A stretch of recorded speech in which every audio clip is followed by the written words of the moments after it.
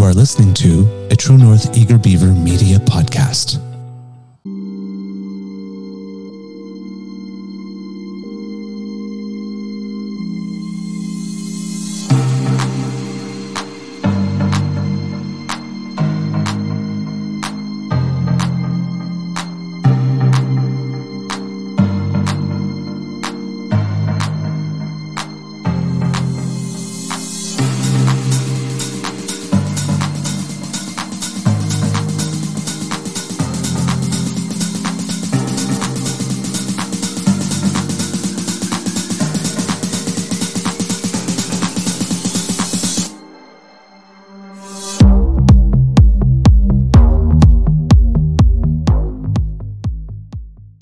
The True North Eager Beaver podcasts are proudly brought to you by our founding sponsors, the Miss V Mysteries from Corvid Moon Publishing, your source for science fiction, fantasy, and cozy mysteries featuring a broad diversity of characters. CanadianTarot.com, your uniquely Canadian online eclectic tarot community and forum, and The Peppermaster, hot pepper sauces made from fresh farm ingredients to thrill your taste buds and expand your mind.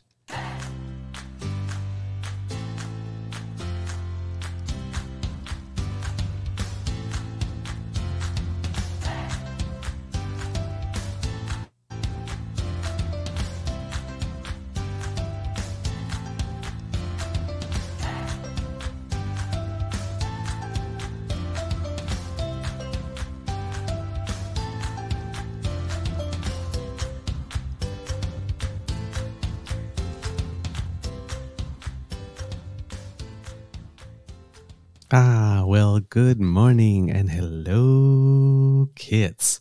Welcome to season 3 and episode number, I don't know what it is. Actually, I don't know. off the top of my head. Let's say 38. Let's go with that. Or 39 of the Not Quite Daily Beaver Morning Show. I realized that I opened up my notes, unfortunately, for the next flagship that I'm writing, not this morning's show. Okay, we got the right one. Episode number 39, I was right, of the Not Quite Daily Beaver Morning Show. For those moments when you want to get your winter's day started off right with a nice big bowl of piping hot beaver grizzly goodness. Good morning, Kit Jillian. Good morning, Kit Linda. Good morning, Kit Elaine. And good morning, Kit Saucy. Is Jillian a new name, Mr. Grizzly? I believe so, yes. I believe so. Well, if you've been here before, we're sorry we missed you. And if you're new here, well, welcome. Thank you for joining us this morning. We appreciate it. Today, recording day is Wednesday, January 11th, 2023. And after a much chillier night than we've been having, got down to minus 16 with the wind chill here, it's going to be a brisk and sunny day here at the Beaver Lodge. I'm your host, the Eager Beaver, pronouns he, him, hey, Mr. Beaver, eh? And I'm just beyond glad that you, dear kits, have given us the gift of your attention once again. And or for the first time, if you happen to be new here, right? Good morning, Kit Lazy Sunday with Wade and Doe, you beautiful, beautiful people. Lovely to see you this morning. Of course, a big thank you goes to our podcast's founding sponsors, the Peppermaster, the Miss V Mysteries from Corvid Moon Publishing, and CanadianTarot.com. There's been lots going on, but we only have a short show for you this morning, just a nibble. So rather than getting into too much introduction, let's just say hello to our podcast's fine, and friendly fellow. Good morning, Mr. Grizzly. How's your mental health today? Good morning, Mr. Beaver. My mental health is fantastic today. Oh, I love hearing that. Give Yeah. me more. Tell me more. Did she put up a fight? Ooh, that sounds like date rape. Yeah, really. Eh? You read the lyrics to that song. That's Rapey, man. That's rapey.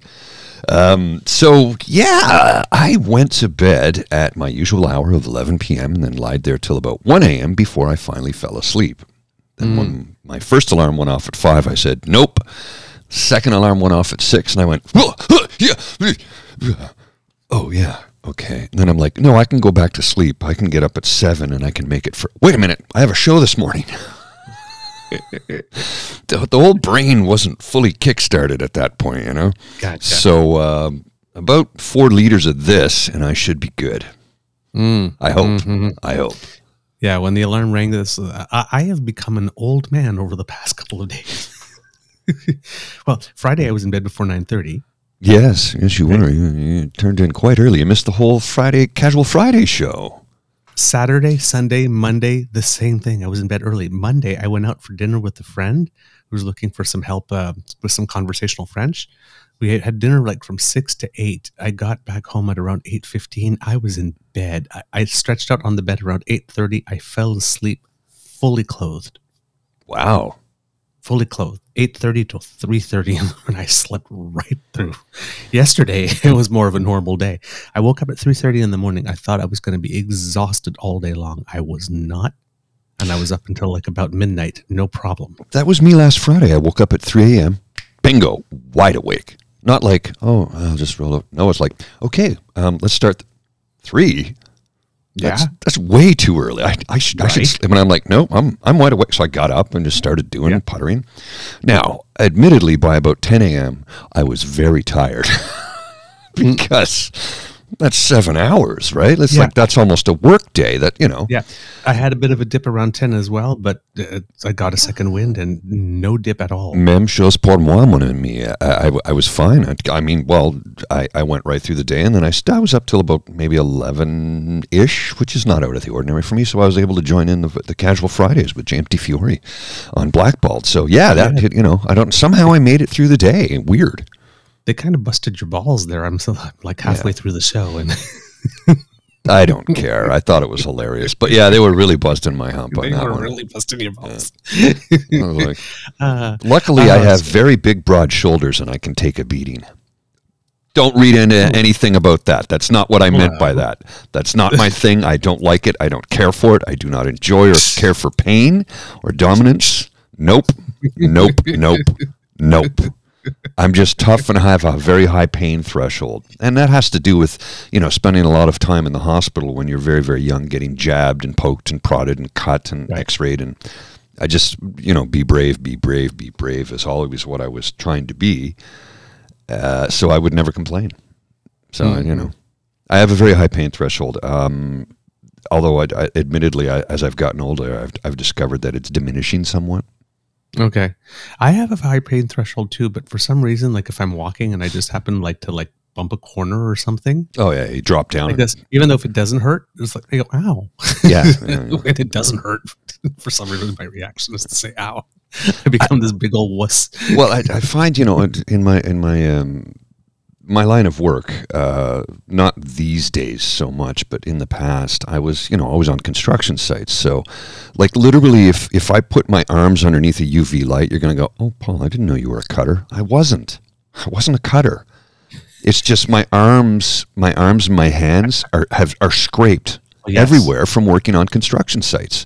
Yep. So like literally, I did that once years ago, and they go, "Oh my goodness!" I go, "No, it's from work." Like my hands are the scars that show up under UV light. You would be astonished.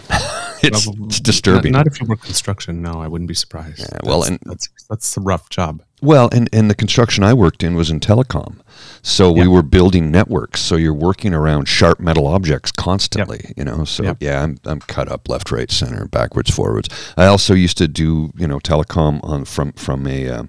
I've done everything there is to do in telecom, from literally digging a ditch to lay a cable in it, to climbing a pole in -60 in the wind chill to splice fiber, to. Jeez. To work in the head end or the central office where you make all the connectivity for the telecom company that you're working for, to setting up networks from a software standpoint behind a keyboard in an operational theater. So everything there is to do in telecom, I've done. All right. Except make scads of money like the big companies. Oh man. All right. Let's get to it. Good morning. Yeah. Good morning, Kit Jen. Good morning, Kit Mike H. And Kit Jillian does confirm it is the first time watching. So yay, welcome to the fold, Jillian. Be our guest. Yes. I think you'll enjoy the chat. There's a wonderful group of people, a great community that we're building, and everybody is just great and welcoming. Be nice, be kind, and as Mr. Beaver always says, we welcome gentle corrections. If we make a mistake, let us know, but don't hit us over the head with a hammer. I've had multiple concussions. I can't have any more, okay? All right. Do you usually have something with which you want to start? So do you have something? Couple of little things. Yeah. First one, let's pop this one up so we can drive all the RWNJs crazy. Here it is. This is President Biden. It's always great to see my friend Prime Minister Trudeau. The United States and Canada share a unique bond and close friendship. Together we will continue to confront some of the Western Hemisphere's greatest challenges together. And they're sitting together in chairs, leaning over, smiling and shaking hands. Of course, somebody's going to pick on Justin for his socks, which I find are pretty cool. And the brown shoes with the blue suit works perfect. You know, the man's got some style sense. So I thought I'd start with that. Let's start with that. Then I've got another thing. This is Schadenfreude right here. Romanian court rejects Andrew Tate's appeal of a 30-day arrest. A Romanian court upholds Andrew Tate's arrest on human trafficking. A court in Bucharest upheld the 30-day arrest of self-described misogynist Andrew Tate on charges of organized crime and human trafficking. Oh, because of course they did. Of course they did.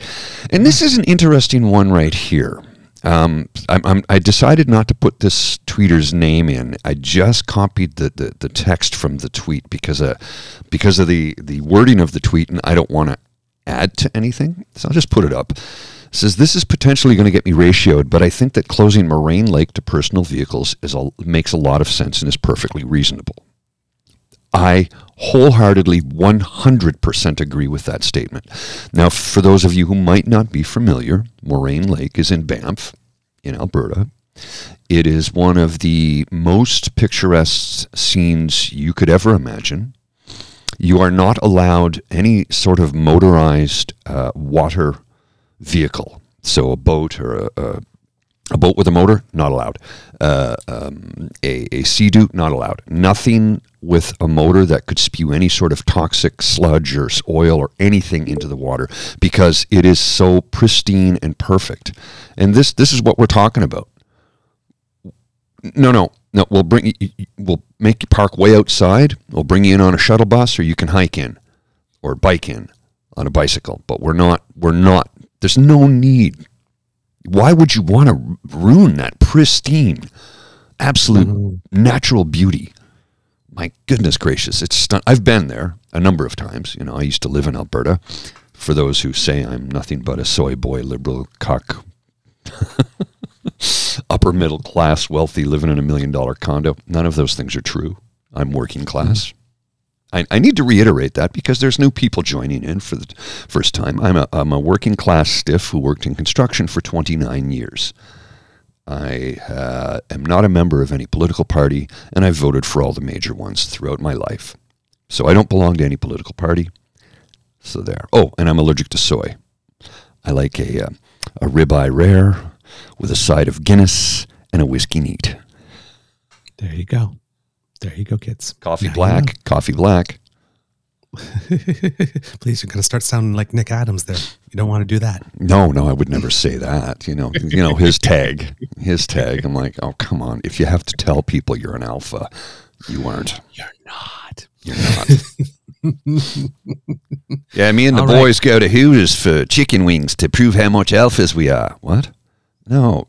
What? No. You want to know what an alpha dog is? There's a gentleman on TikTok. And people are always, what is wrong with men today? Why aren't they real men? And he has 2 young daughters. And he goes, this is us. And they come in with like some loud, heavy-duty death metal. And he's in a tutu with makeup on and his fingers are painted. And so are his daughters. And they're like, we're having a tea party. Yeah! And playing Norwegian death metal. I'm like, that's an alpha male. You don't believe me? The man can do what his daughters ask of him without question. That's an alpha male. Yep. And does it on camera. Does it on camera for all the world to see. If I can find his TikTok, I'll show it to you because it's bloody brilliant. Talking about that image you showed us, that's from the North American Leaders Summit, formerly known as the Three Amigos Summit, which they don't call it that anymore because they wanted to get away from that image of the For those of you who are too young to know, we're talking about a film from the 1980s starring Chevy Chase, Martin Short, and Steve Martin. You can look it up, The Three Amigos. Yep. So they apparently apparently ever since you showed me that clip, that it's stuck in your head, isn't it? Yeah, it's like, not apparently, it happened. I should keep a loop of him. Just apparently, I'll have to upload a loop. It happened. On Monday, U.S. President Joe Biden met with Mexican President, often goes by the acronym AMLO, Andres Manuel Lopez Obrador. And they had some bilateral talks at the beginning. That evening, the spouses and the leaders all dined together. And then the next day, Prime Minister Justin Trudeau joined for a trilateral meeting with the other two, as well as a bilateral meeting with President Joe Biden, in which we made a commitment to help Ukraine with some missile defense. We agreed to purchase something that we would send to them. I don't have all the details yet because it's still fresh, and I generally give you news sometimes about a day or two later when I have time to actually put some thought to it and collate a couple of things together and view more than one source. I saw a comment about that. Where somebody says, so what, are we now a broker for Ukraine's weapons? It's like, no, it's a multilateral agreement. Do you know how the world works? Apparently not. Yeah, really. And the other big news is that President Biden finally is going to be coming to Canada sometime in March. It's been announced. It's a little surprising that it takes that long because most often Canada is the first visit that the U.S. president makes. Because he's been in power for over 2 years now, and he hasn't been here yet, which is usually it's within the first 3 to 4 months, right? Yeah. Now, of course, he had an insurrection. We had an occupation, so that kind of changes the schedule. Throws things off a little. Yeah. And we are a trusted partner and all that kind of stuff. So, I mean, I guess we can always be like put back a little, but usually it's the first one because it's an opportunity, PR wise, a safe opportunity for the president to make his first international visit in a friendly country where nothing too much controversial is going to happen. So, but that didn't happen this time. But he will be coming in March. So that is good. There are other things that have happened there. Of course, President Biden got a little thrown off message due to the fact that documents were found at his old offices. Classified documents were found at his old offices at the Penn Center for Diplomacy and Global Engagement at the University of Pennsylvania, where he was an honorary professor in between the time he was vice president and president. But there are big differences between that and the Donald Trump case, of course, because it was his own personal lawyers who were cleaning up the office. And again, that happened late, right? Because he's been president since 2020 and they're only cleaning up the office now. Yeah. So his lawyers found the documents. They found about 10 documents. Some of them are marked top secret. Some of them are marked SCI, which is, secret compartmented information, I believe. It's SCI. And of course, that's about where the similarities end, however, with Donald Trump. So you have all the Republicans going, oh, yeah, there's two standards and all that kind of stuff. That's where the similarities end because apparently, again, not apparently, because according to reports, I should say, the president's lawyers called the White House that very day, and the White House called the National Archives that very day, and the documents were given back to the National Archives that next day. The National Archives was not aware they were missing, because if you want to know where anything is in life, ask a librarian. True. Or an archivist, right? Oh, yeah. So that was a little surprising. But they were documents from about 2013 to 2016. Unlike thankfully, former President Trump, who was asked to surrender the documents right away and then didn't. And then they had to try to negotiate with him for months. And then he gave some back and said he'd get everything. He gave everything and he didn't. And then they had to get a search warrant, which he fought. And then they found some more. And then archives thought they still didn't have anything, and Trump's lawyers did another search and found a couple more documents, and nobody in Trump's team wants to sign a legal document saying that all the documents have indeed been found and surrendered. So not at all the same thing. And, while the Republicans are going to try to make big hay on this, basically, saying that they're both the same thing. What we're having right now is an exercise in tone and countertone, as I mention often, and which, is what you want to do in politics. Adopt the right countertone, as in the president is actually doing what he needs to do once documents are found, as opposed to the other one who has not. So, you're going to hear a lot of BS about that over the next couple of days, but there's probably not going to be much there. Of course, the Attorney General, Merrick Garland, asked a Trump-appointed local Attorney General, the one from Chicago, to do the investigation, just like he asked the only other remaining Trump District Attorney General, I think they're called District Attorney Generals, I'm not quite sure what the real term is there, to look into the one on Hunter Biden's laptop. So that way the Trumpists won't be able to say, oh, it was rigged, but they're going to say that anyway, right? Because if you don't find the things that they want you to find, that they claim exist but probably doesn't, then, then they turn around and they say it was rigged or somebody did something wrong, right? That's just the playbook. Oh, yeah. But that's basically what's going on there. The president basically sidestepped everything for the first few days, but then for the first while when he was asked about it, just choosing to remain quiet, and then finally spoke out on it. Unfortunately, I can't tell you what he said because I didn't have time to write it down, and I don't remember it off the top of my head, and I don't want to give you incorrect information, but I will update with that when I'm able to do that. In other political news, the former finance minister, Bill Morneau, granted an interview to CTV, their Sunday morning political show Question Period, because he's got a book coming out. Of course. Let's plug the book. Right. And media is trying to make this be salacious because he does say some things, there were leaks around the time where the finance minister left his position. Of course, he was mired in a little bit of scandal as well with regard to the WE affair. And he's trying to make it seem after the fact that there was a lot of tension between him and the prime minister, and that he's trying to frame himself as someone who was trying to be a little more fiscally responsible than the prime minister was. And, especially in this era of inflation. So I guess I would say that he's trying to frame his next step with a little bit of revisionist history, because, people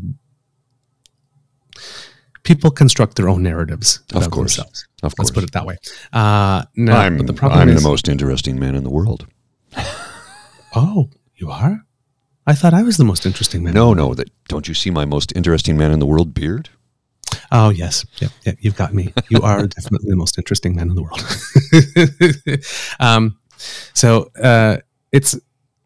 But when you listen to the interview, it's not a Jody Wilson-Raybould style, set fire to the whole place on the way out. Pour the gasoline and toss the match. Yeah. The thing is that everything he says, he's basically hedging. Mm-hmm. Right? There's always a little bit of a qualifier, which is kind of interesting when he's talking. So he's got a lot of phrases like, thinking back, it's natural that there's tension between a finance minister and a prime minister. Well, of course, that is. To be fair to both sides, what the prime minister and his team were trying to do appropriately is, right? It's not this government, it's every government that will be faced with the challenge of. So, there's all these little qualifiers. Did you think that the prime minister was a bad manager? Well, I think everyone can do better. I think we could have done better while I was there. I think that the government can do better now. So they're always hedging, right? But he was trying to create some distance. So it came across as a bit tiny passive aggressive. And our former finance minister, two of his problems is that one, he wasn't a very good politician, and two, he wasn't a particularly good communicator, and that kind of shone through in this interview, because you really weren't sure what his point was, really, because why would you try to make a point? I'm guessing he's maybe a little sharper in the book about these points. But in interview, it's almost like he doesn't want to, like I said, he wants to create this impression that there is some distance without, I don't even want to say poking the bear, just without, striking a match. He's trying to have it both ways, I'm guessing. So it comes across as a little weak or wishy-washy in the interview. That would be called the double-headed dildo. Well, no, just as opposed to saying, like this, we disagreed.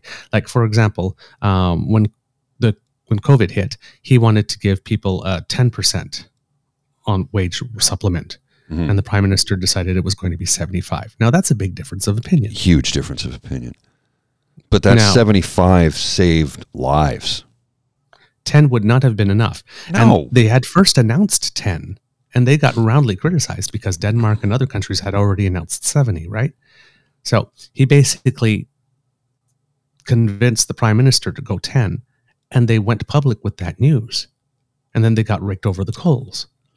That's bad politician. Yes. Right? Morneau did not read the room well and that kind, and then, made the government vulnerable.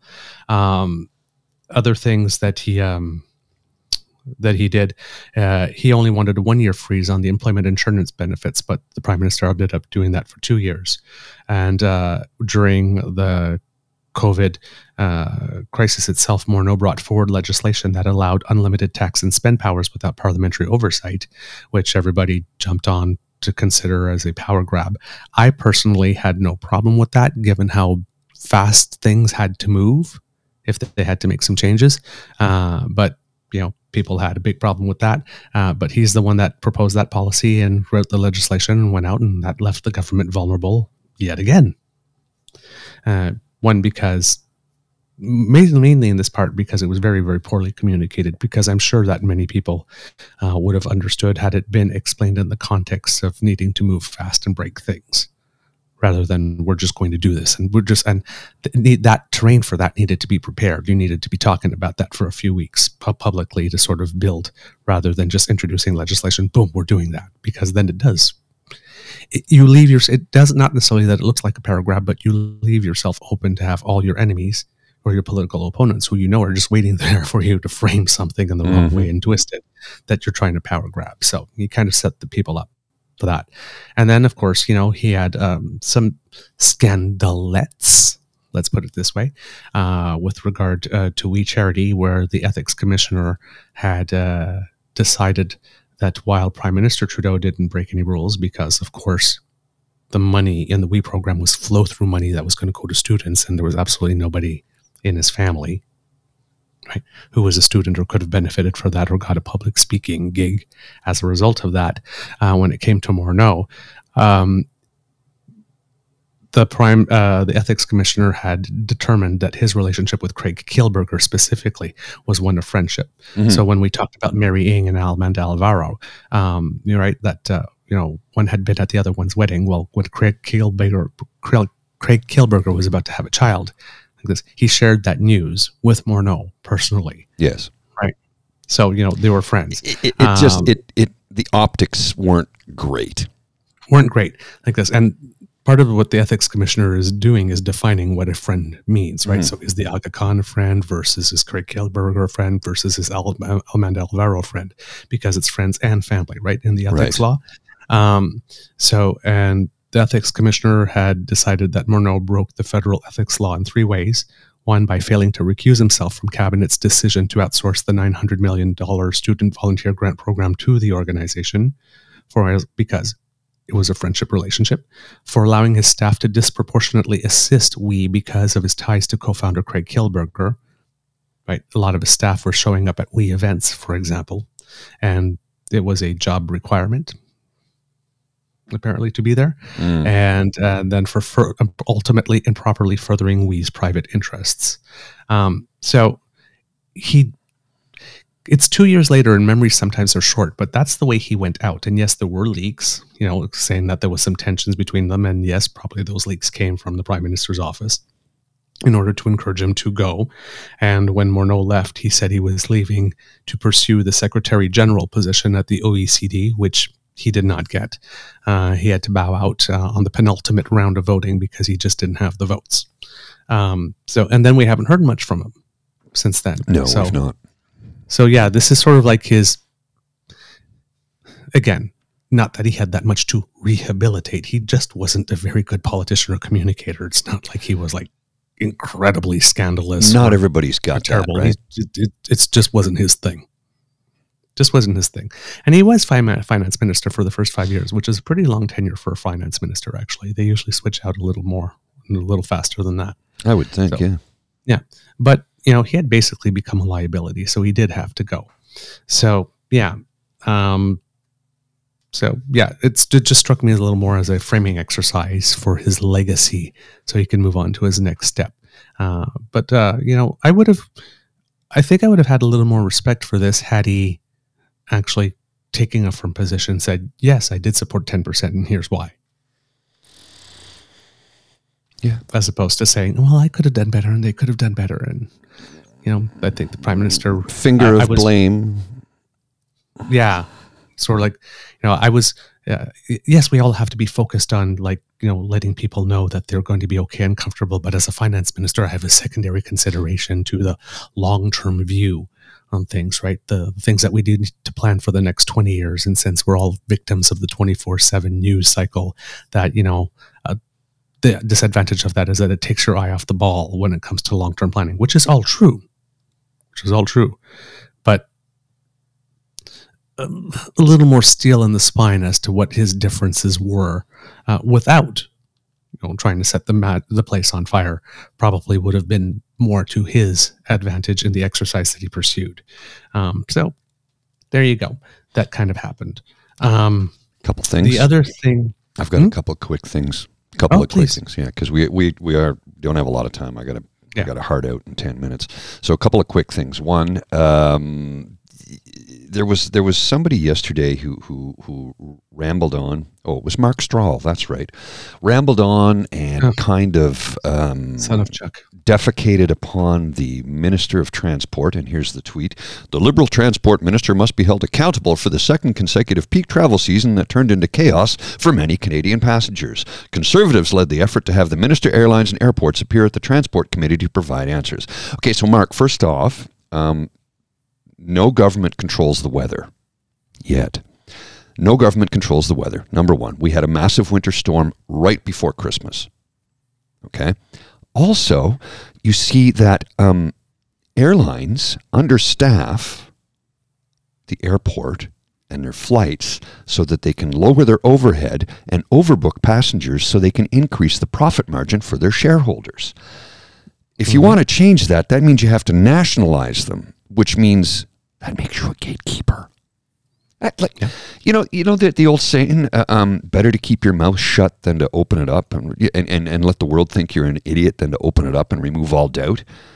This is, I'm paraphrasing because it's fool, not idiot, but this is exactly what this is. It's like, did you think before you spoke? Clearly you did not. Yeah.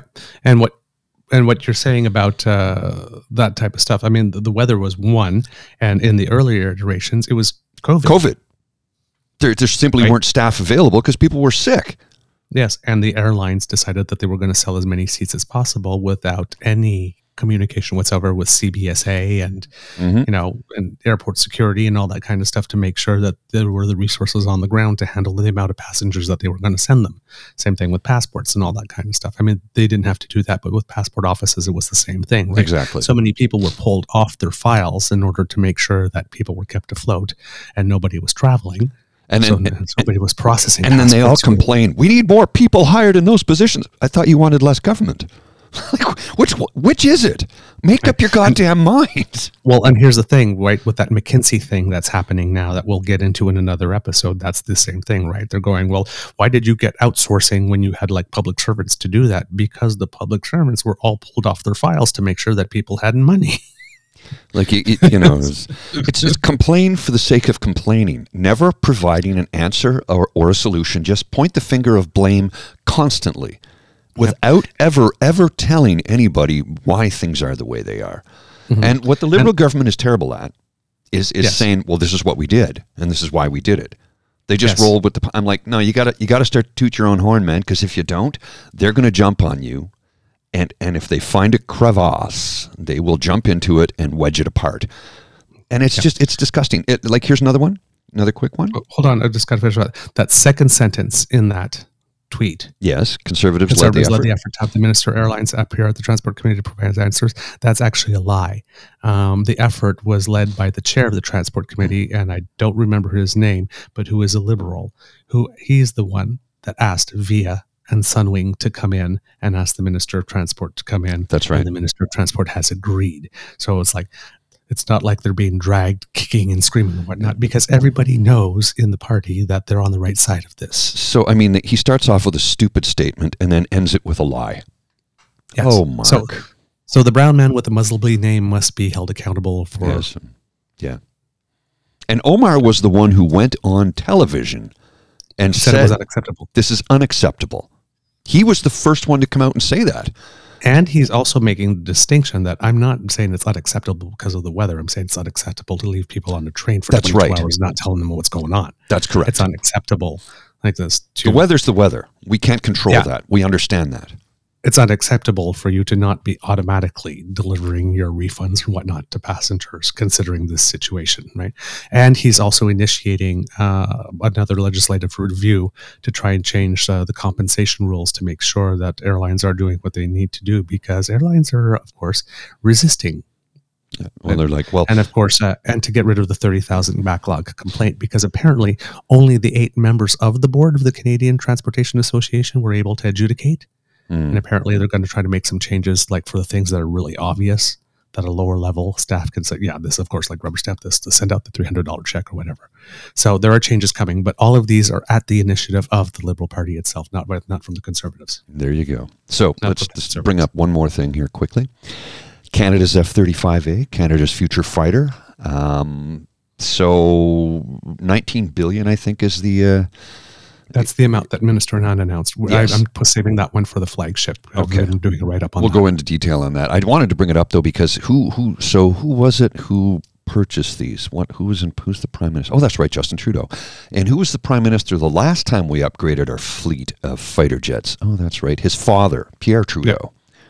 1978, the order was placed for the CF-18s, and they were delivered, I think they started delivering in 81, or was it 82? Can't quite remember. But it's funny how the Conservatives love to go on about how they're all about the military and this and that when they close Veterans Affairs offices and they close military bases and they close this and they close that. And the Liberals are the ones who are always refilling the supply lines. Historically speaking, that is an undeniable fact. Yep. And now you also have Pepe Von Snipes going all over the internet saying, Justin Trudeau promised he would never buy these. Now he's buying 88. It's like, dude, you wanted to buy them too. There's a lot of issues involved here. There's a lot of issues involved with it. And Hughes... But here's the thing, right? He wanted to buy them too. We're buying them. So why are you complaining? You're complaining because he said he wasn't going to buy them and now he is going to buy them? Mm-hmm. It's like, you wanted them. He's giving you what your party want. And the only reason we didn't have them before is because you guys screwed up. Royally.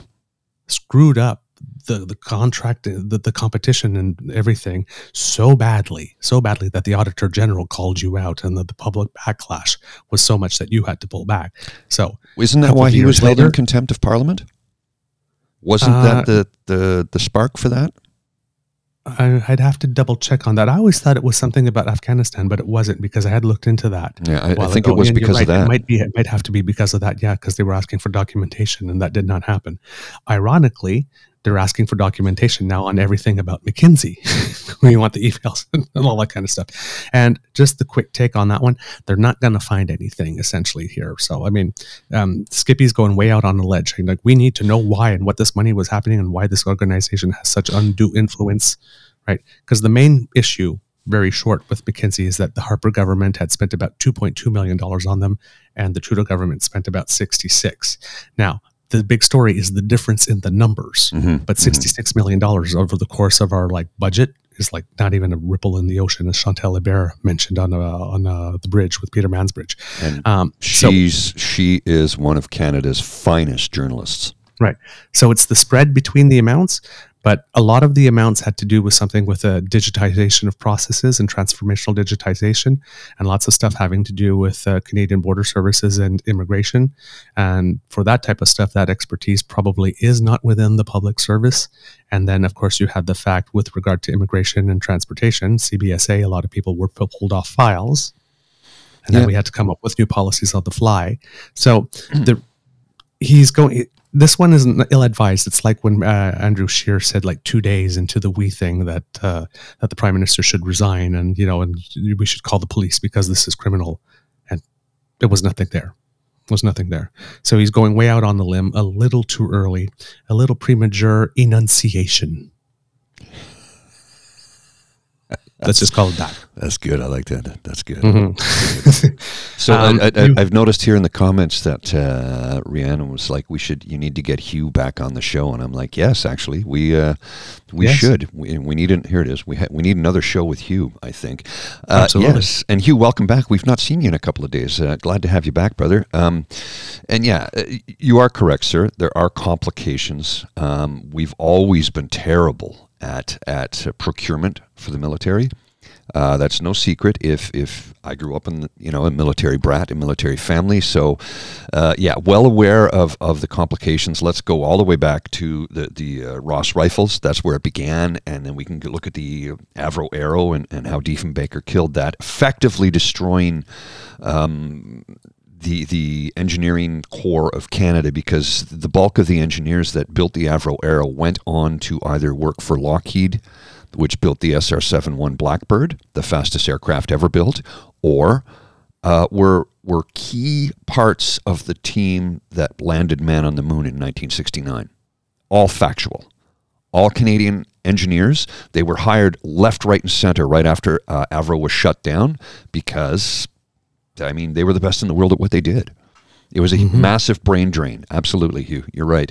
So we'll try and arrange, Mr. Beaver, if you could get in touch with Hugh to make arrangements when we could get him on next, because I gotta run in like 2 seconds. So Yep. We got. I have much more stuff to tell you, Kits, but we got to wrap up. But Friday we got lots of time. Good news and other things, but yeah, we'll do it Friday. Kits, that's the end of this episode of Just a Nibble, the Not Quite Daily Beaver podcast. We hope you love listening to us because we loved making this for you. I have to speed through this to help Mr. Grizzly get to where he needs to be. Because democracy is something you do, please donate to the Red Cross or HEMA Quebec. Their blood banks are low, particularly for type O negative and platelets. So if you can help, please do. If you really like this podcast, you can find us on the Dean Blundell Network, as well as anywhere you get your podcasts featuring a grizzly bear and a beaver. If you're on Apple or on Google, and you can give us reviews, give us some stars. It helps. If you have any feedback, you can reach us on our Facebook page, our Twitter @TrueEager, and our email is truenortheagerbeaver@gmail.com. Subscribe to us via our pod page, podpage.com/the True North Eager Beaver, with a hyphen between each one of those words. We are live streaming on Crier Media YouTube channel as well. So if you Crier, CRIER Media, which is a new thing.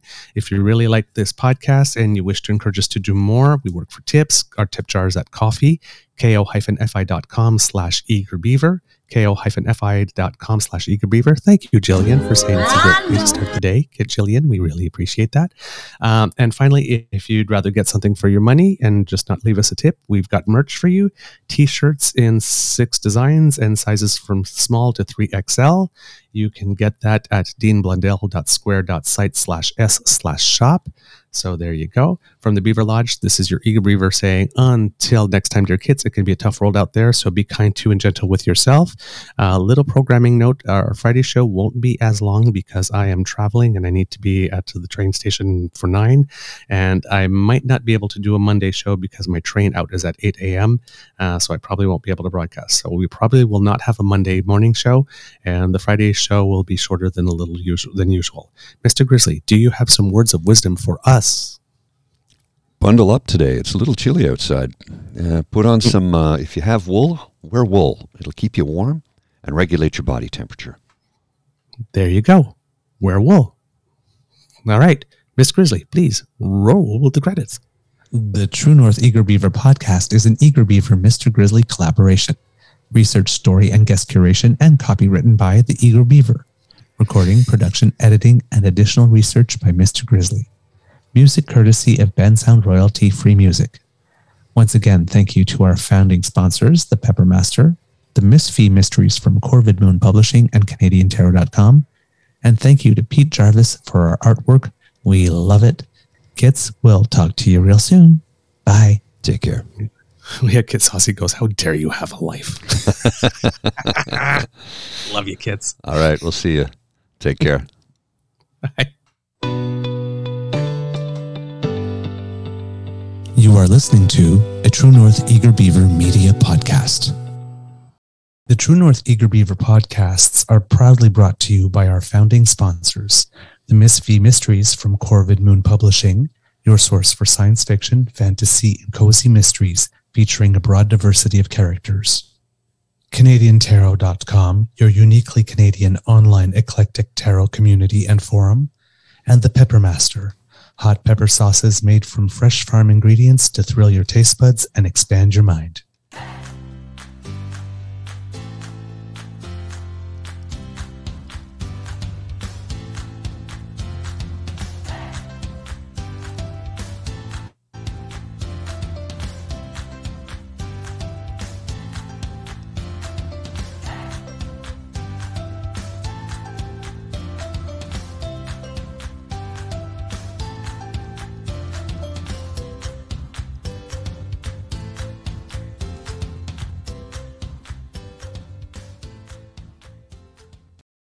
The Podcast Super Friends is a monthly meeting of 5 podcast producers.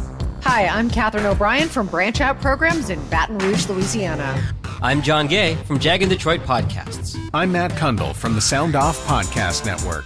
I'm David Yaz from Pod 617, the Boston Podcast Network. And I'm Johnny Peterson from Straight Up Podcasts.